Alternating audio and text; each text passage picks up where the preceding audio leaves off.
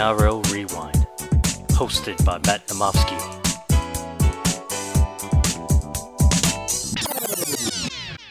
Hello NRL fans and welcome back to the NRL Rewind podcast. I'm your host Matt Namofsky.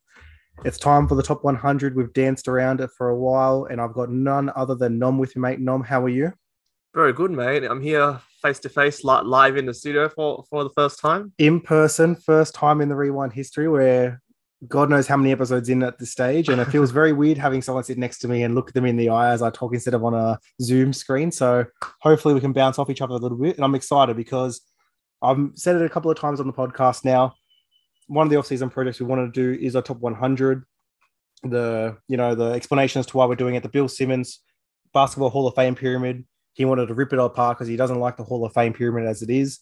So he created one, spark debate, show, someone like my fiance, if she never watched football, who are the top 100 players from 98 onwards that you need to see. So a couple of caveats here. There's 5 levels, 100 players. There's going to be a few surprises in here. We'll go through why they're in there. And a big thing is it's from 98. So take someone like an Andrew Johns or a Brad Fittler. We would not be looking at anything prior to 98 for their career. So that's why their numbers might be affected here. So all numbers are from the 98 season onwards. And with that, Nom, let's get into it, mate. So the first level, this is a hotel. This is a resort. So we're in the beer garden. So you've been invited. You're in the pyramid, but you're not cracking into the hotel yet. We've got some levels in the hotel, but you're in the beer garden. You're enjoying some drinks. Number 100 is Matt Rogers. Matt Rogers, let's go through the resume. So one-time rep of the year, 11 games for Australia, 5 for Queensland, 137 NRL games, 792 points. With Matt Rogers, when he was playing for the Sharks originally, before he went to Union, one of the best wingers in the game, obviously represented Australia. When he came back with the Gold Coast, he was probably the marquee signing for the new upstart Titans, him and Preston Campbell. And, you look at those first 4 seasons of Titans history, is their most successful 4. So I think Matt Rogers, to me, you look at, he was obviously a winger, shifted into the halves and at fullback, and he was one of the great players. Yeah, I'm going to admit, I didn't catch much of his early career before he moved to Union, but yeah, I did catch, afterwards when he moved to the Titans. And like you said, he was like the ultimate competitor. And it was no coincidence that at the time he was there, they were really successful. Yeah, 100%. Number 99, one of my personal favorites, Brent Sherwin from the Dogs, 191 games, 1 premiership. He was really unlucky not to play any rep footy. He obviously had the likes of Andrew Johns, Brett Caborley, all those guys ahead of him. But Shifty had one of the best kicking games in the comp, without doubt. His short kicking game was second to none. Passing game was really underrated as well. Could throw the spiral, could also throw the short ball. To me, just a field general, he had a couple of good seasons there. The end of the career probably flamed out a lot quicker than a lot thought, but Brent Sherwin's still one of those quality halves that you wish you had in your comp. Yeah, probably underrated and unlucky to not be, in a rep team. But, you think of that successful Bulldogs era, and Brett Sherwin was our front set of that. Number 98 is a player who doesn't have any premierships. The first non-premiership player on our list is Greg Bird. So some people might be surprised to see him here, but from 2002 to 2016, that's a huge stretch. That's a 14-year stretch. There wouldn't be many players you want locking your scrum for you. He was an effective ball runner, defensively as solid as they come. And, you look at the resume, 235 games, 52 tries, so obviously was able to get over the stripe.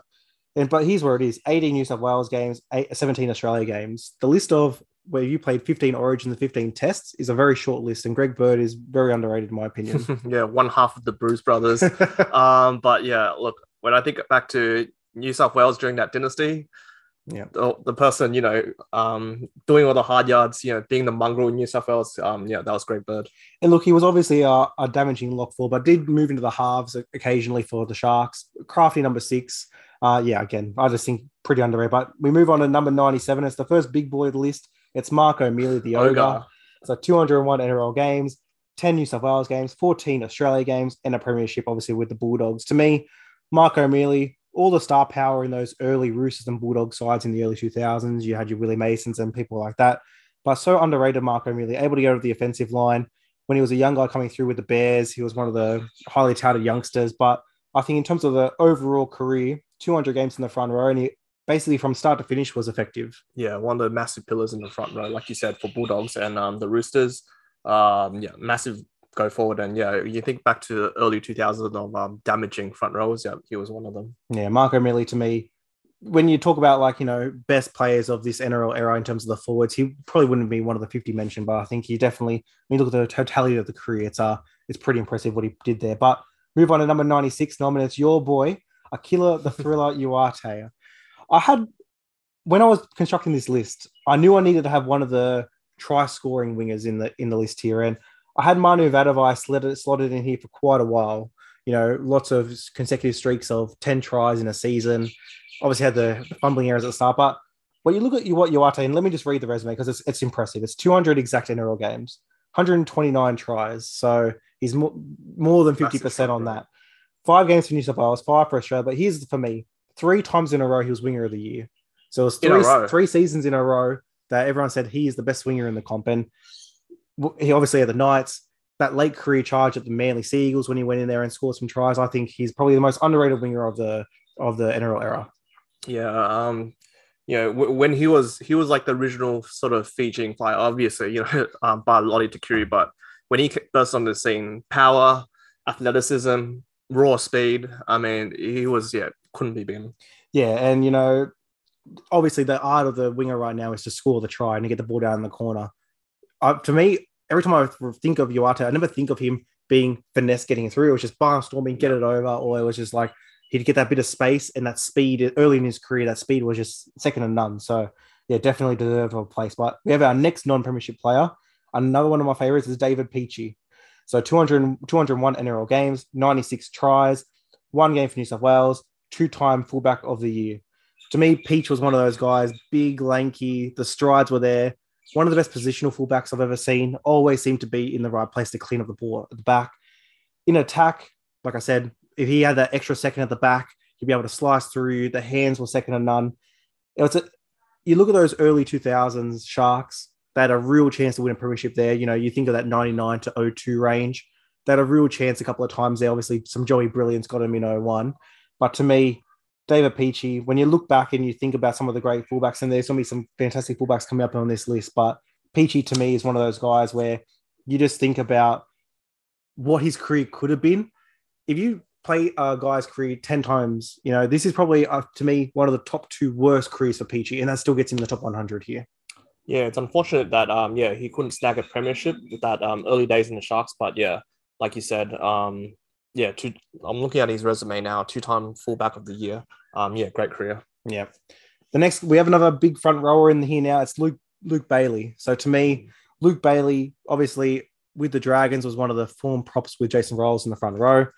He, again, is one of those premiership signings that goes up to the Titans and leads the Titans. And to me, let's go through the resume. 269 games, 15 for New South Wales, 4 for Australia, and 1-time prop of the year. To me, the Bull, when he was in the front row, just didn't let you down. He was consistently, 100 meters, make your tackles, meat and potatoes, but it gets it done. Yeah, he would be a super coach. I mean, he was a super coach gun. I remember back in the early 2000s, the Titans, and then, I'd love to have him on my team today. He would get you, 50, 60 guaranteed base every game. Yeah, well, we'll go through this list, and there's some of those mid to early Dragons in the 2000s where they obviously weren't there for the 2010 premiership, but I think Luke Bailey, for what he did, and again, 15 origins. Once you hit 15 of anything in the representative career, you've made it pretty well. So, again, very deserved. Another one of your boys coming up, number 93, Matt Gidley, 191 NRL games, 11 for New South Wales, 17 for Australia in the premiership in 01.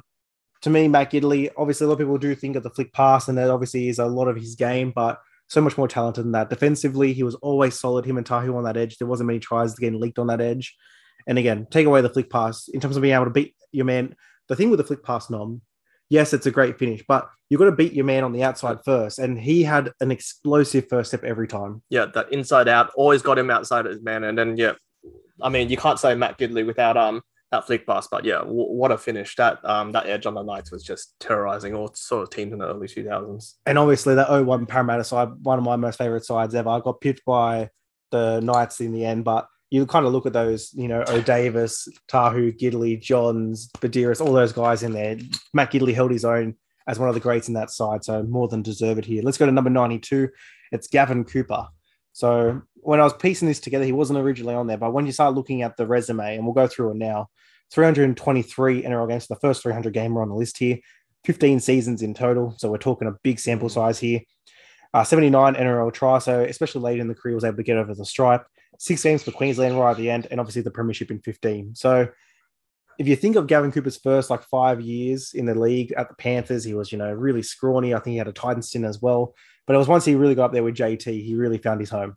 Yeah, he was JT's, I guess, right-hand man, just, close to the line, always that short ball. And you had, towards the end of the year, like you said, always found a meat pie towards the end. Just him and JT in that Cowboys, crucial for that successful period in the mid-2010s. And this is the first guy on the list that really started to perfect the protecting your half. In that second row, you've got to make sure that your halfback doesn't make too many tackles. And it was consistently, he was hitting that 30 tackle a game because he was protecting Jonathan on the inside. So, yeah, Gavin Cooper, to me, one of the real success stories of the league. You look at all the players we've mentioned so far, easily probably the one with the least amount of talent right now, but obviously got the most out of his career. So, number 91, Nom. It's going to be a controversial one, but he's already on the list for me. It's Nathan Cleary, Chinsey. 120 NRL games, 10 for New South Wales, got the premiership, and he's just cracked the 1,000 points, 1,040 NRL points. To me, Nathan Cleary, if he retired right now, would be a top 100 player. This last 4 years that he's put together, when he's come through the ranks, he's coming in the NRL, straight away in the NRL. He, one of the best kicking games in the comp. One of the best running games. You've obviously had him in Supercoach, which is why we've had a bit of a keen eye on him. Just knows how to hit the try line. One of the best goal kickers. If you're having, a kick from the sideline to win a game, there's not many you want better than Cleary. And obviously the premiership now puts him in that next echelon, so early on to get the premiership. If he can get another 2 or 3 here, and if he can just, hit that 300, 350 game, which seems to be a regular now, there's no telling where Nathan Cleary can end up on this list. Yeah. I mean, at this point of his career, if you did this list, before he won the premiership, we wondering where he was at with his career. But, now that he's got that premiership, I think you can put him, I guess, relative to sort of the other greats like Andrew Johns and Brad Fittler at this point of the career. I was listening to Rugby League Guru. I think arguably Nathan Cleary is probably ahead of them in terms of the fact he's so young, 23, 24, and he's already got, all these, he's got the premiership, he's got the Clive Churchill, he's got, he's led his state.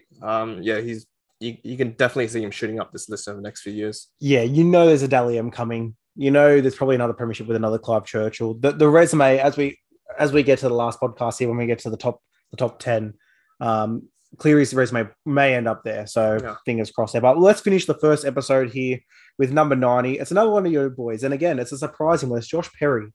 To me, when I thought of Josh Perry, I had to remove myself because, again, he was in 2 of my most hated teams, the Knights and Manly. But let's look at the career. 211 NRL games, 2 premierships with 2 different sides, 3 New South Wales, 4 Australia. To me, Josh Perry, when he burst on the scene as a young front rower with Newcastle, consistently one of the better go-forwards in the game. Late season career goes to Manly. Him and Brent Kite now form that front row partnership. He's just one of those guys. If he's one of your 2 front rowers, you know what you're getting, and you're getting a great footballer that can win you games. Yeah, massive pillar at either Manly or the Knights, and the fact that he's just got 2 rings. Great career. That's the first 10, mate. So we're still in the beer garden right now. We're going to split this up into the box of 10 here. So, mate, thank you for coming on again. We're going to be here. It's Boxing Day. The sun's out. The cricket's on. So we'll be coming back to with everyone again. So thanks for listening, everybody. Have a great day, and we'll hear from you soon. Cheers.